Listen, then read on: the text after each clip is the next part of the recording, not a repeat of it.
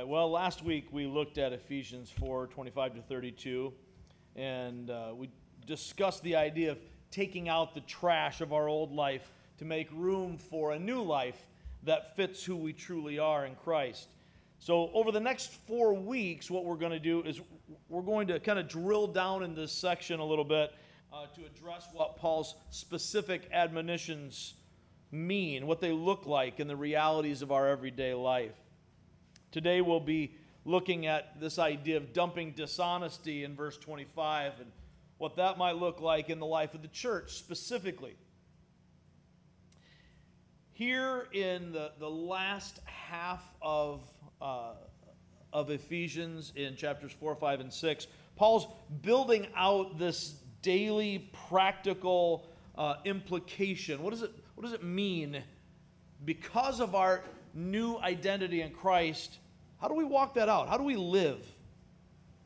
Having been saved by God's sovereign, unearned grace, we are united to Christ and to one another. As we are united in Christ, to Christ, by Christ, God has raised us to life and has made us His children in Christ. He's given us a new nature. He's given us a new identity. Who we were before Christ doesn't fit any longer with who we are now in Christ. We see in verse 1 of chapter 4, that he urges us to live a life worthy of the calling we have received. It's not that we're earning God's favor by trying to clean up our act, by trying to get things right. If you come to church and you wear the right clothes and you give to the poor, that you're going to earn God's favor. That's not what he's saying. Instead, he's saying who you were is not like who you are. God did something. He changed the very core of you. And by raising you from the dead in Christ, that darkness that dominated you before, that's like old clothes that don't fit. That's like trash sitting in your kitchen garbage can stinking up the house. Get that stuff out of there. It's got to go. In verse 17, he tells us, as we saw earlier, I tell you this and insist on it in the Lord, that you must no longer live as the Gentiles do in the futility of their thinking. They're darkened in their understanding and separated from the life of God because of the ignorance that is in them due to the hardening of their hearts. Now, don't miss out on the fact that in chapter 2 he said that's all of us before we're in Christ. Every single one of us is in the same boat. We're dead in our sins. We're dominated by the ruler of this world, the prince of darkness. We are dominated by a darkened understanding of reality. And so we, just as he describes here, we chase after our passions. We seek to meet our urges in ways that seem right to us rather than recognizing what God has called us to. Not a natural life in the flesh, but a supernatural, a beyond, above what comes naturally, the way we were born. Because that's not who we are anymore. We died, and now we've been raised to a new life. With all of that in mind, he's telling us that the kind of life that we had before doesn't even make sense anymore. To that end, we're to put off the old self, receive the new regenerate outlook, and put on the new self, which reflects God's holiness and righteousness, as he tells us in verses 22 to 24. So as we take out the trash of our old life, we see this core reality in verse 25. Habits of dishonesty have no place in the life of those who are in Christ. Habits of dishonesty have no place in the life of those who are in Christ. So as we walk this out, and we kind of look at what this means. How do we deal with this? There are three basic areas we want to talk about, and we'll kind of look at these throughout the next 4 weeks. First off, what is it about this change, the shift from the old to the new, that reflects the reality of Christ? If that's what we're called to as Christ followers, is to reflect his reality, to be his ambassadors, to look like Jesus, to be the fullness of him who fills everything in every way, then how does that fit into this? And then, secondly, we're going to take a look at how do we, as those who have been reborn, how do we live the old life? This thing that we need to put off, how do we still struggle with that? Where does it still creep up? And lastly, we need to look at how do we put on a life that fits? If we're getting rid of this dishonesty, if we're putting off falsehood, how do we go about speaking truthfully in meaningful ways? So, without further ado, let's look at reflecting the reality of Christ. Notice this: falsehood is foreign to the character of Christ. Seems pretty intuitive, pretty simple for us to see, but I think it's something that is easily overlooked. Falsehood is foreign to the character of Christ. There is no part of Christ that is false, that is duplicitous. There's no part of Jesus, no part of his character that is even tempted to lie. God hates lies. In fact, to get an idea of that, let's take a look at Proverbs 6. Proverbs 6 has some things to say about honesty. In fact, as we saw a little bit last week, we could spend a lot of time in the book of Proverbs just looking at various things that we're told about honesty and dishonesty. But in Proverbs chapter 6, we see specifically some things that God hates. After giving us some warnings in verses 12 and following about the person who is dishonest, in fact, he says a troublemaker and a villain who goes about with a corrupt mouth, who winks maliciously with his eye, signals with his feet, and motions with his fingers. In other words, uses trickery and codes to work out their cheating plans, who plots evil and deceit in his heart. He always stirs up conflict. Therefore, disaster will overtake him in an instant. He will suddenly be destroyed without remedy. Now, that's a picture of what we'll see over and over in Proverbs, that lying is bad. In case you didn't know that, lying is bad. But moreover, lying brings about the judgment and wrath of God.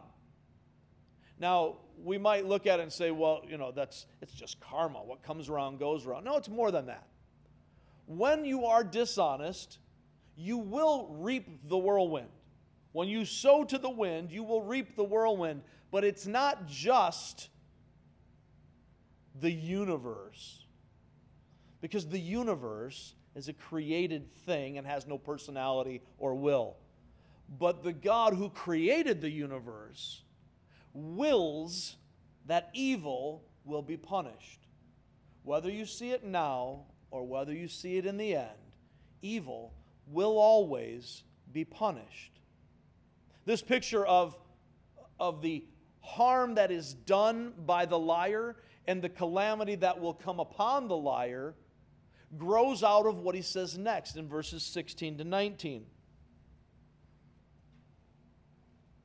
There are 6 things the Lord hates, 7 that are detestable to him. This is a poetic pattern of emphasis. Haughty eyes, a lying tongue, hands that shed innocent blood, a heart that devises wicked schemes, feet that are quick to rush into evil, a false witness who pours out lies, and a person who stirs up conflict in the community. These are things that God hates. Recognize, as we're beginning today, that God hates lies. In fact, Numbers 23:19 says that God can't lie. He's not like us. He's not a man that he should lie or change his mind. When he says it, it is. Period. Titus 1, verses 1 and 2, as Paul's starting that letter, he appeals to the truthfulness of God, that our hope for eternal life rests in the fact that God cannot lie, therefore his promise can be trusted. God is trustworthy. He is the trustworthy one. 1 John 1, verses 5 to 7 point out that God is light. In him there is no darkness at all. What does light do? It exposes things. This is what John writes in 1 John 1 as he speaks of the light of Christ coming into the world. And we didn't want it because our deeds were evil. We didn't want the light of Christ. We want the Messiah as long as the Messiah fits into our box. We want God created in our image. We want to be saved as long as being saved doesn't actually cost anything or change how we live our lives. But our evil deeds make us in the flesh kind of like cockroaches, scurrying about in the dark, doing our disgusting things. Cockroaches are disgusting, y'all. And so are we.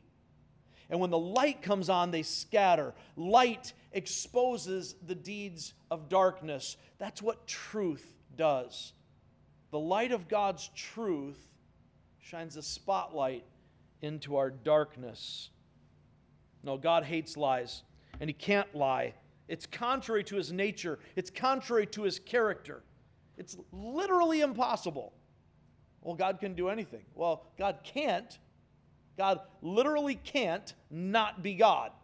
He can't do anything that is contrary to who he is. Therefore, God is consistent. God is true. He is faithful. Well, it didn't make the cut, but I really wanted to do the hymn that you'll all recognize, Great is Thy Faithfulness. Because that faithfulness, by the way, we'll do that at the baccalaureate today. You can come and join us for that. That faithfulness of God is rooted in the truthfulness of God, that God is consistent. Faithfulness and truthfulness go hand in hand always.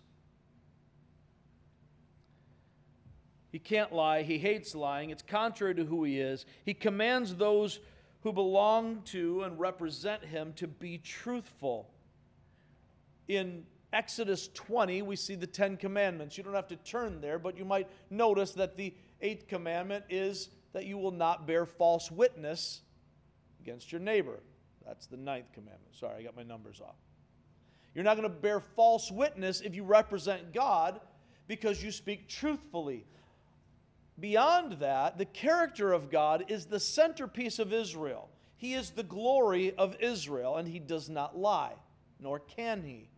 Therefore, the people of Israel are commanded in all of the law to be set apart for holiness, set apart for God.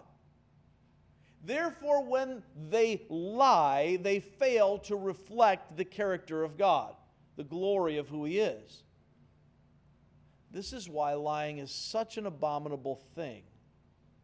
And we see dishonesty, hopefully you'll pick that up as we go through here, throughout all sin. Dishonesty didn't exist until sin came into the picture. We move forward. There is no duplicity or falsehood in God. He is one God. He is of a single, pure, undivided, faithful, undefiled, and consistent character.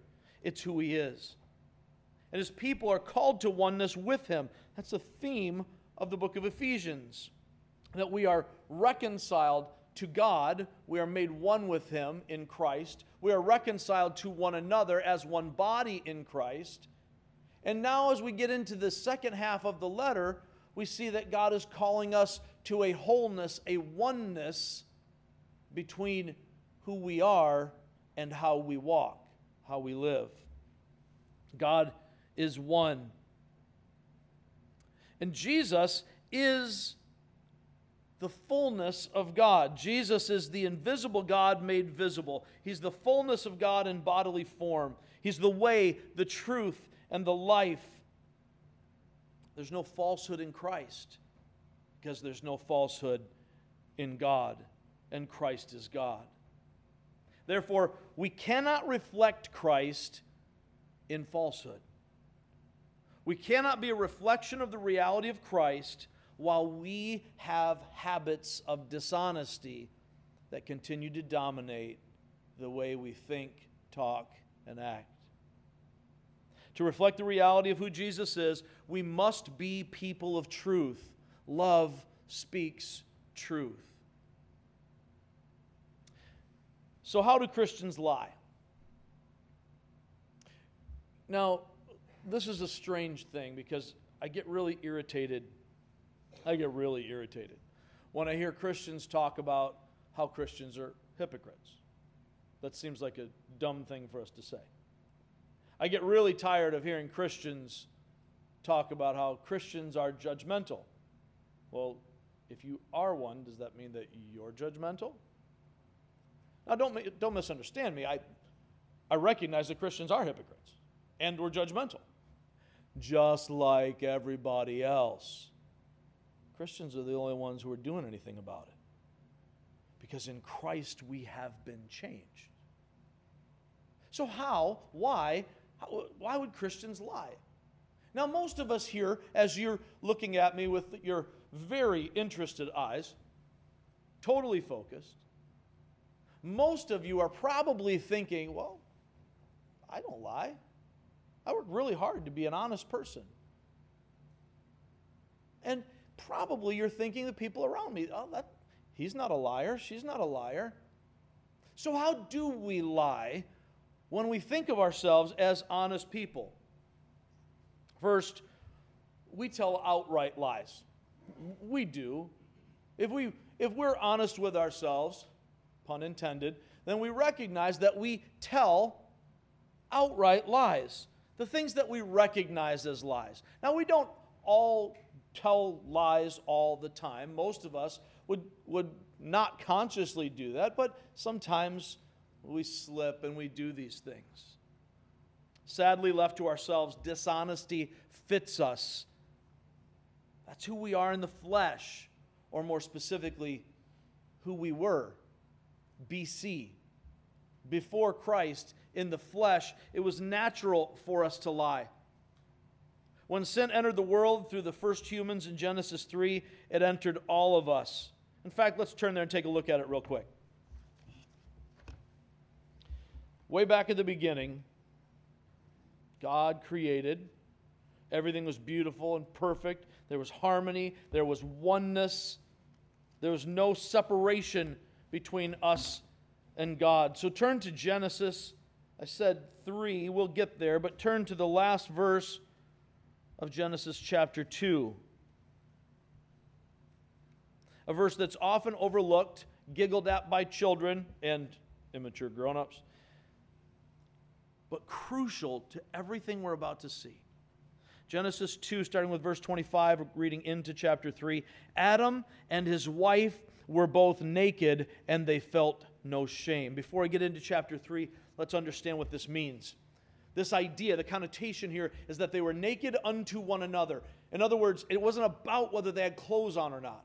It was about there was no barrier. There was nothing to hide. There was no shame. There was no sin. It was the perfect innocence of a newborn baby who does not recognize one way or another that they should even have clothes. Who cares about clothes? It's not relevant because they don't think the way we think. They have not yet been corrupted by sin. Therefore, modesty is not even an issue at that point. A baby doesn't think the same way.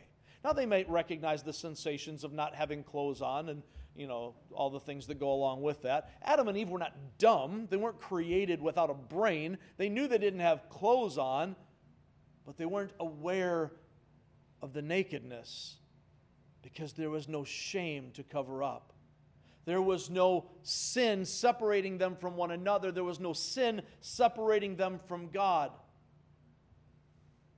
Adam and his wife were both naked, and they felt no shame. Chapter 3, verse 1. Now the serpent was more crafty than any of the wild animals the Lord God had made. He said to the woman, did God really say you must not eat from any tree in the garden? He's playing her because God really didn't say that. But she comes back with what she thinks is a correction, but she still misses it slightly. The woman said to the serpent, we may eat fruit from the trees in the garden, but God did say you must not eat fruit from the tree that is in the middle of the garden. True. And you must not touch it or you will die. Added. She went above the line here. You will not certainly die, the serpent said to the woman. He's calling God's word into doubt. For God knows that when you eat from it, your eyes will be opened and you will be like God, knowing good and evil. When the woman saw that the fruit of the tree was good for food and pleasing to the eye and also desirable for gaining wisdom, she took some and ate it. She also gave some to her husband who was with her. Wait, he was with her. Why didn't the man who was given dominion over all things and responsibility for his wife, why didn't he stop her? This is why Adam is every bit as guilty as Eve. Even more so because he's the one responsible. She gave it to her husband. She gave it to the man. He was with her and he ate it. Verse 7, then the eyes of both of them were opened. And now, with these newly opened eyes, keep that in mind as you think about what we read in Ephesians 4, they realized they were naked. Now they were ashamed. Now they had something to hide, something to cover up. So they sewed fig leaves together and made coverings for themselves, insufficient attempts to cover their shame. Then the man and his wife heard the sound of the Lord as he was walking in the garden in the cool of the day. And they hid from the Lord God among the trees of the garden. Now, this is an example of what we see in Ephesians 4. Their thinking was darkened. Up until this moment, up until sin entered, they had no need to cover, they had no need to hide, and they never, ever would have imagined that the God who created all things couldn't find them behind fig leaves hiding in a garden. But now, the sinful mind, darkened in its reasoning, is no longer able to see basic reality that in innocence it had always known. Man, you can't hide from God. Adam and Eve went from innocent to believing that there was more knowledge that they didn't have as Satan deceived them. And in their pursuit of knowledge apart from God, if you will, they got dumb. This is what sin does. And what do when they find sin present? It changes their trust of the only being trustworthy in the world. They trusted the serpent, and they failed to trust the Father.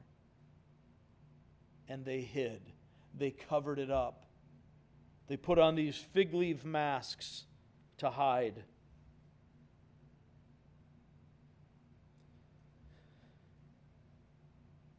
Then the man and his wife heard the sound of the Lord as he was walking in the garden in the cool of the day, and they hid from the Lord God among the trees of the garden. Verse 9, but the Lord God called to the man, where are you? He answered, I heard you in the garden, and I was afraid because I was naked, so I was hid.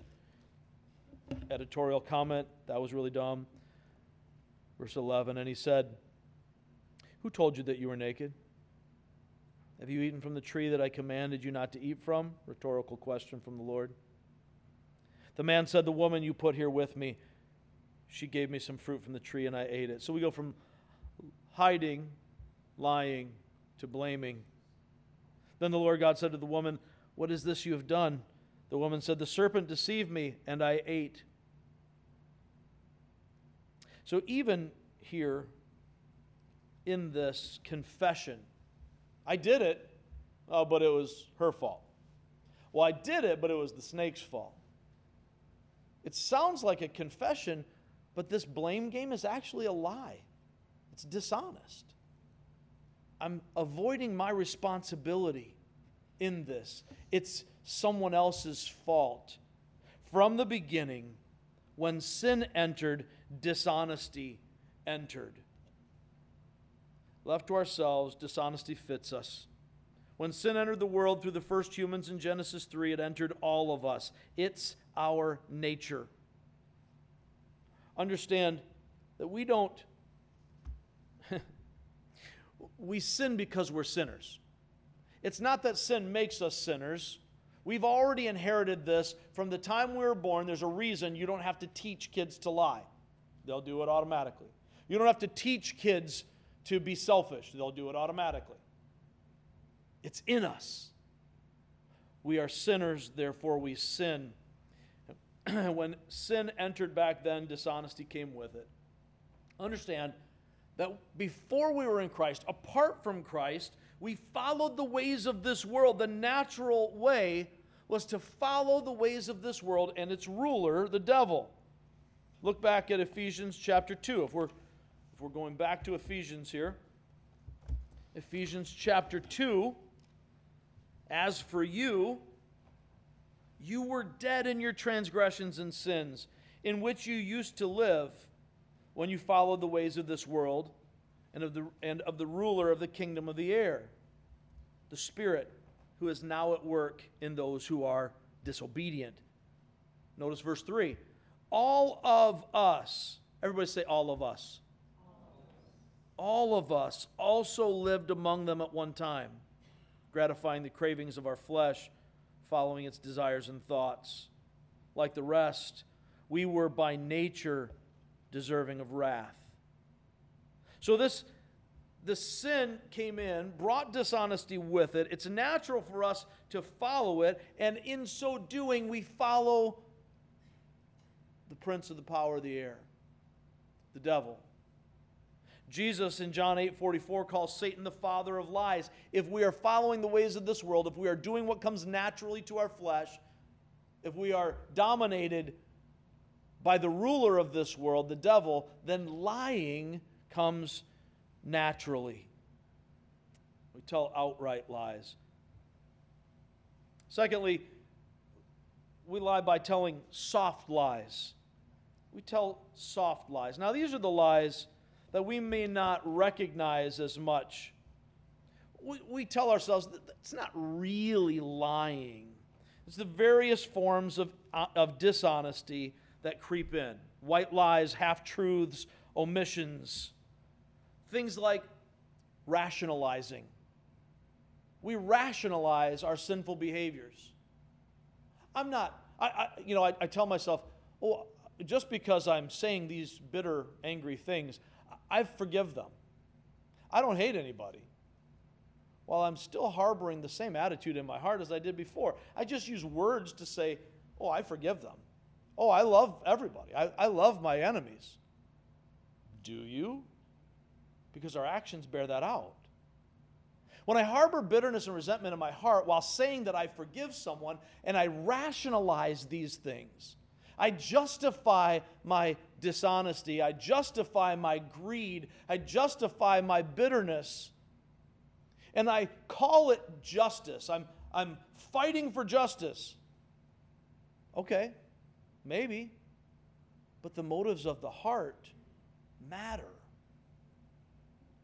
Whether I am doing the right thing or the wrong thing in various situations may entirely depend on what's going on inside my mind and heart. I can fight for racial equality because I love people. Or I can fight for racial equality with hatred and bitterness for someone who wronged me in the past. I can try to drive out hate with more hate, or I can drive out hate with love. We rationalize our behaviors, and it's a soft lie, and it is no part of the Christian walk. What other soft lies? How about broken promises? We don't think of it as lying, but we say we'll do things and we don't follow through. Oh, but I didn't promise. We're rationalizing. Your word is your bond. This is why we're told by James specifically, don't swear by anything. That's why Jesus says, don't swear by anything. It's not really about the act of swearing. It's about being the kind of person that when you say yes, you mean yes. And when you say no, you mean no. It has nothing to do with not swearing an oath in a court of law. That's a gross misapplication. We see oaths throughout the Scriptures. That's not the point. The point is, don't be somebody who has to put your hand on a Bible and say, as God is my witness, before it actually counts for you. If you say it, make it true. When we break promises because we've said, I will do this and I don't follow through, or I won't do this and I do it anyway, or we make a vow to the Lord and we don't keep it, this is a lie. Or how about this broken promise? I'll pray for you. How often do we say, I'll pray for you? And the moment we leave the conversation, it leaves our mind. Now, we don't intend it. We don't intend not to pray for someone. But our minds are frail and fragile things. Some of us more than others. And every day my mind gets a little more feeble than it was before. So how about we just do it? Instead of I'll pray for you, why not just pray right now? And then keep on praying, keep working at it, but let's not say we're going to do something and not do it.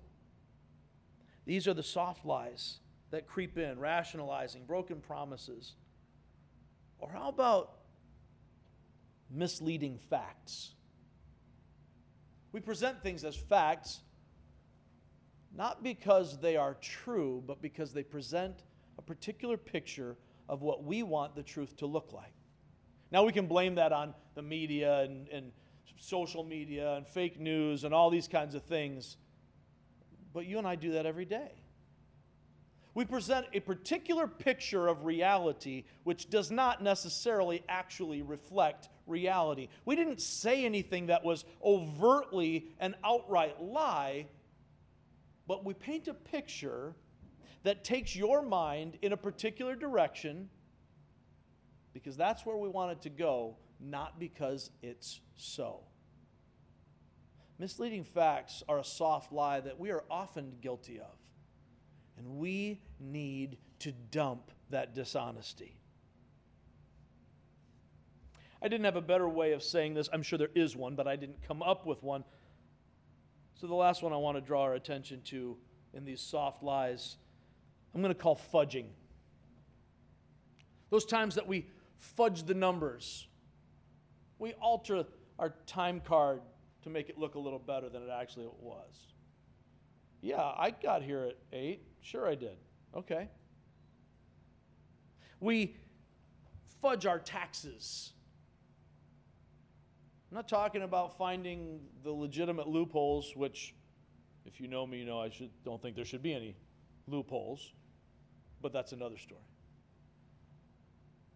I'm talking about those times when I have income I don't claim, or I claim deductions I don't deserve, or I make it look just a little bit different. It's not enough to really get me audited, but, I shouldn't really have to pay it anyway. The government takes too much of our money, and then we're back to rationalizing. Or don't look at the person next to you if you are guilty of this. How about the purchase price of a car when you go to register it, when you go to sign the title over? Yeah, I bought that car for $200, even though it's only 2 years old. Sure. Oh, but the government doesn't deserve those taxes. Not the point, is it? Rationalizing. Soft lies. People of truth should be offended by that. Not offended by that in somebody else. Be offended by that in myself.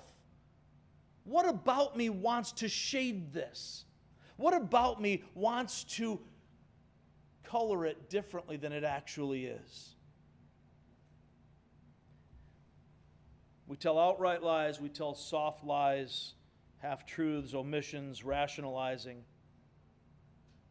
Part of that fudging idea, it extends to other accountability issues. The half-truths about where I've been and what I've been doing. Why are you late? And we give a really good reason. That's partly true. And we forget about the fact that, I stopped at the store, to started hanging out, wasted time. There's lots of different ways for us to have the soft lies, to fudge the truth so that we look better than we actually are. Which brings us to the next part. Outright lies, soft lies. The third way that we lie as Christians is we wear masks. We wear masks. These are the lies that we don't tell as we hide from others, and often as we hide from ourselves. The masks that we wear are like the fig leaves that Adam and Eve were wearing. It doesn't change who you are. It doesn't change one bit. But it tries to cover up the reality. Things like, tell me if you've heard this one before, I'm fine. When inside I'm anything but fine. I might be dying inside, but I don't want to appear weak. I might be really struggling with a besetting sin, but I don't want to say anything about it. I don't want you to think less of me. I may be having such a hard time with my self-image that I'm developing an eating disorder, but I don't want you to know that. Masks. I'm fine. I'm doing great. Or the mask of, I've conquered my sin. That's not a problem for me. I know it's a problem for everybody else, and I know statistically it's a problem for most people, but not for me. I got it. Squared away. It's interesting to me that in the last 10 years, the statistics on pornography use in the society and in the church are unspeakably huge. The last I saw, the rate of pornography use, regular pornography use, meaning at least once a week, among church attenders was near 70% for men and over 50% for women. That's a huge change from a few decades ago. The psychology has changed because of it. Over 50% for pastors. But if I were to ask you to raise your hand, not one person here would do so. Statistically, that's an unthinkable thing. The reality that nobody in our church ever deals with that stuff. Come on now. Let's be honest. Let's be honest about who we are, because we're all the same. As Shelley's saying earlier, we're all messed up. We're all broken by sin. And the more we try to pretend we're not, the less we're going to be able to actually address it. Parents, stop trying to convince your children that you're perfect, because you're not. And guess what? They already know. Be real. When you mess up, apologize. Take ownership. Let them see, let them know. Our children don't need to know every detail of our lives, but they do need to know that we are still trying to walk this out. And God's not finished with us yet either. It builds respect and trust when we take off the masks. How about the mask of super spirituality? letting people think we read the Bible much more than we do, letting people think we pray much more and much more earnestly than we do. Oh yeah, I just was spending so much time in Zechariah last week. You were? Yeah, it was right after I was reading Hezekiah. No kidding, where's the book of Hezekiah? It's not in the Bible, but we don't know that because we're not actually reading it. The mask of super spirituality doesn't make sense. We're all beggars who figured out where to find bread. Don't pretend you live in the bread store. We got to be able to figure out how to be honest with one another, to take off the masks. We tell outright lies. We tell soft lies. We wear masks. Lastly, we hide or flavor the gospel. We hide the gospel or we flavor the gospel. This is a weird way of saying it. Now, don't get me wrong. There are lots of ways that we can lie, and there's tons of variations. There are as many different ways of sinning as there are sinners to do it. But this particular way of lying, in some ways, might be the most insidious of all. We lie to others by seeking to somehow improve on the truth of God's Word. We leave things out because it's hard to hear. And, if I were to share that part of the Bible, well, that's offensive. They wouldn't be able to see Christ because that truth is too hard. So we leave it out. Or adding things to it to make it sound better or more appealing. Or throwing in some artificial flavoring to appeal to the flesh. So we have seeker-driven services where we try to come up with the best possible music and the most comfortable chairs. These are pretty comfortable, aren't they? And air conditioning so that we don't have to sweat. Because y'all don't want to be sweating when you're here. Now listen, there's not anything wrong with having the comforts that God has afforded us. There is something wrong when we are using them to replace the truth of God's Word. Whatever we're doing to appeal to someone according to the flesh only brings about the response of the flesh. To connect with God requires a move of the Spirit. And God's Spirit moves through the truth of God's Word. If I think that I can somehow help God out, let that sink in for a minute. Seem logical? I can somehow help God out by, making a better version of the Bible because he really shouldn't have said that. I know God didn't really mean that. He couldn't forbid that. He couldn't command that. He certainly couldn't say, be submissive. That would be terrible. But what if I'm born this way? God surely couldn't be such a hateful bigot as that. And in the name of improving on the gospel, we hide the truth.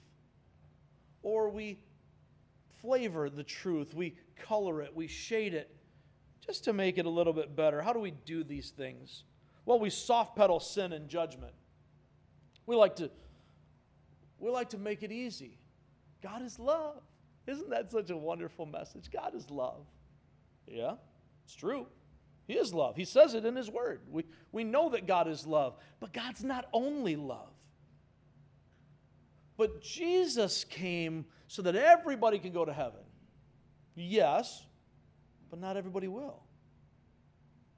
The Bible is abundantly clear that all have sinned, all fall short of the glory of God, and all are separated from God by nature, objects of wrath, already condemned.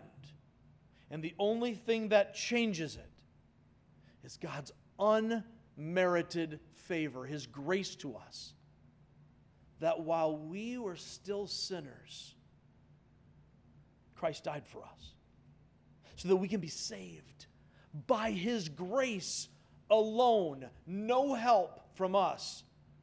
If we had a hand in it, we would surely mess it up. And we take hold of that grace through faith. It's not by our works. There's no room for boasting. God wants us to tell the truth. When we soft pedal sin and judgment, when we give this mentality of I'm okay, you're okay, all God's people are okay. We're all just, it's good, it's fine. Don't worry about sin. You know, I don't really want to talk about sin too much. I heard a preacher say, people already know they're sinners. No, they don't. The reality is, people think other people are sinners, right? That Saddam Hussein, he was a bad dude. Jeffrey Dahmer was a bad dude. I'm old enough to have old serial killers now. But grandma next door, oh, she's good. She must be going to heaven. She's sweet and wonderful, isn't she? Listen, man, if you don't know Jesus, there isn't one of us, not one of us, that's not going to hell. All of us. You, me, the nice old lady down the street, whoever it is, apart from Jesus Christ, reaching into the fire that we started and pulling us out, we're all already condemned. The only hope is believing in the Son. We soft pedal sin and judgment. We hide or flavor the gospel by pushing behaviorism. What do I mean by behaviorism? I mean fix your behaviors. You know, come to church, clean up your act, stop drinking, stop smoking, stop cussing, stop lying, stop rooting for the Packers, all that stuff, right? Just the Packers is not part of that. That's just checking to see if you're paying attention, right? If we fix our behaviors and we become good people, then we can be saved and God will be pleased. That's a lie. The devil wants us to believe that so that we'll focus on behaviors and miss out on the truth of the gospel. And far too often as Christians, we work at cleaning up society. And if the culture were just better, if my candidate got into office and we could just get some better laws, then we could usher in God's kingdom and everything would be better. And we focus on temporal behavior, things that will pass, that are bound to time in this life. Behaviorism is one way that we lie about the gospel, who God is and who we are and how they fit together. Another way that we lie, that we hide or flavor the gospel, is through the idea of humanistic hope, or I might say anthropocentric inspiration. This is the gospel of Oprah. Now, I'm not trying to knock Oprah, but Oprah doesn't preach the gospel. Oprah has a specific set of beliefs that are not part of scriptural, biblical Christianity. But it's uplifting, right? You watch, Oprah or Ellen DeGeneres or some other, popular, happy talk show, and it makes you feel good, right? When we have that in our pulpits, when we have that in our gospel, and what we're offering is a pep talk without truth, we're lying. If you come to church to be inspired, you're only getting a piece of the truth. And a piece of the truth, a half-truth, is a whole lie. There are lots of popular preachers, lots of popular authors and speakers who can say really good, feel-good things to make you believe that you're good enough and you're smart enough and doggone it, people like you. And if you just believe, if you have enough faith, God wants you happy. So He'll provide what you want. And if you'll just focus on that, these blessings will be attracted to you. These are lies. Lies. But they're inspiring, and they give us hope. But that kind of hope is like grabbing out, when you're falling off a cliff, grabbing out for a rope that's not tied to anything. Feels good to do it until you realize that hope isn't hope at all. We lie through humanistic hope, man-centered, anthropocentric inspiration. We hide and flavor the gospel through religionism. What's religionism? Religionism is the idea that being religious gets you to God. Going to church, taking communion, being baptized, all of these things. If you are religious enough, if you play the part, if you do the things, then you will get to God. This is not the gospel. The gospel is simple. God created you for a relationship with Him, and sin separates you from that.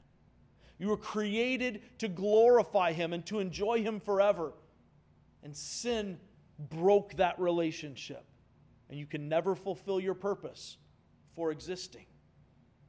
But, paying the price for your sin and mine, Jesus Christ became sin for us, dying on the cross, rising from the dead, so that we can become the righteousness of God. And in Christ, God chose to adopt, to save, to make holy those who are receiving Him by faith.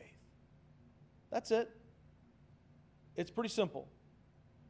It's not about coming forward and praying a prayer. It's about giving your life to Him who already owns it.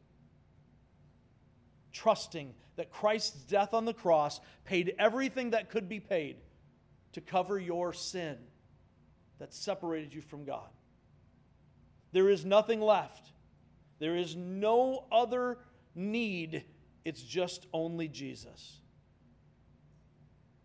And giving Him control. When you've been reborn, you don't live like you used to live, because you're not who you used to be. We lie by telling outright lies, soft lies. We wear masks. We hide or flavor the gospel. I'm over time. I want to get to the point here on this final section, putting on a life that fits. First off, kill the root, kill the fruit. Kill the root, kill the fruit. In Galatians 5, verses 19 to 23, we see the difference. Paul gives us the contrast between the acts of the flesh, which are obvious, he says, and it's all the things that you would expect: the immorality, debauchery, dishonesty, dissension, gossip, all these different things that we recognize easily as sin. That's the natural way. And that needs to be killed. That death needs to be killed, so that we, in dying to sin, are no longer dead in sin, but can be raised to walk in the newness of life, as the King James says. Dying with Christ, raised with Christ, walking with Christ. If I kill the root of my evil behaviors and I have a new tree planted in me, Jesus became sin for me so that I can become righteousness in Him. When that happens, I'm a new person, new creation. The old is gone, the new has come. I kill the root, I kill the fruit. Second, choose to trust the trustworthy one. Choose to trust the trustworthy one. Now, this is all God, right? It's all God. And yet, God requires our responsibility. He also gives us the ability to carry out that responsibility. He gives us the ability to choose and requires us to do so. But I have to choose to trust the only being worthy of trust. That's what happened in the garden. They trusted the snake instead of the creator of the universe. Seems logical. Now, I can make fun of them for their dumb choice, but I do it every day when I try to cover up with fig leaves. when I try to pretend that I'm somebody other than who I am, when I try to improve on the gospel, I'm doing the same thing. I'm trusting the serpent instead of the Creator. And it doesn't make any sense now either. I have to choose to trust in the trustworthy one. Dishonesty comes from believing that the truth is not good enough. Wrestle with that for a moment. Dishonesty comes from believing that the truth is not good enough, whether that's from fear, from shame, greed, hatred, what have you. When we lie, we fail to trust God and we fail to trust one another. But love drives out fear. Perfect love, as John writes in his letter, drives out fear perfectly. The more I trust God, the less reason I have to fear, to be ashamed, to be sucked into that guilt. And when I recognize that I have been changed in Christ, I have been made alive, and I have a new standing in Him. In Christ, I am wholly accepted as God's child, and I am dearly loved. And so no longer do I have to hide my sins, my failings from Daddy, but I can run to Him and say, Daddy, I messed up. Help me. I have to choose to trust the trustworthy one. He's worthy of our trust because there is no falsehood in Him. And when we who are in Christ are one body in Him, we together are joined to Christ, therefore we are joined to one another, then we must choose to overcome our natural mistrust and let God handle the fallout from living a life of truth. In other words, you're going to be tempted. You're going to be tempted not to trust one another because, in case you haven't figured it out, we're all liars. And people are not worthy of trust on the whole. But God is. And those who are reborn in Him and united to Him are united to one another. So if we are one body and I'm dishonest with you, I'm being dishonest with myself. If you're being dishonest with me, you're being dishonest with yourself. If I fail to trust you and you are in Christ and we together are the body of Christ, then I'm failing to trust God. I have to choose to trust the trustworthy one, which leads to trusting one another in Christ. Lastly, remember who you are. Remember who you are. What Paul's writing here, he's writing to believers. This is the opposite of him telling us to muster up righteousness, to have better willpower, to strive so that we can come up with a way to be honest, to speak truthfully, to live better. He's not saying muster up that strength. He's saying that in Christ, by God's grace, you now have Christ's righteousness. 2 Corinthians 5:21, as I've quoted several times today. Christ became sin for us, that in Him we might become the righteousness of God. That's the trade. That's who you are. Romans 13:14, Colossians 3, all of these passages are rooted in the fact that we are not who we were. Our nature and our identity has changed. Our standing in Christ has made us God's holy accepted and dearly loved children, and we have been raised to walk in a new life that fits who we are in Christ. As we close, I want to draw your attention to the verse that we have been looking at, the central verse of today. It's also our memory verse, Ephesians 4:25. Therefore, each of you must put off falsehood and speak truthfully to your neighbor, for we are all members of one body. Understand that habits of dishonesty have no place in the life of those who are in Christ. Let's pray together.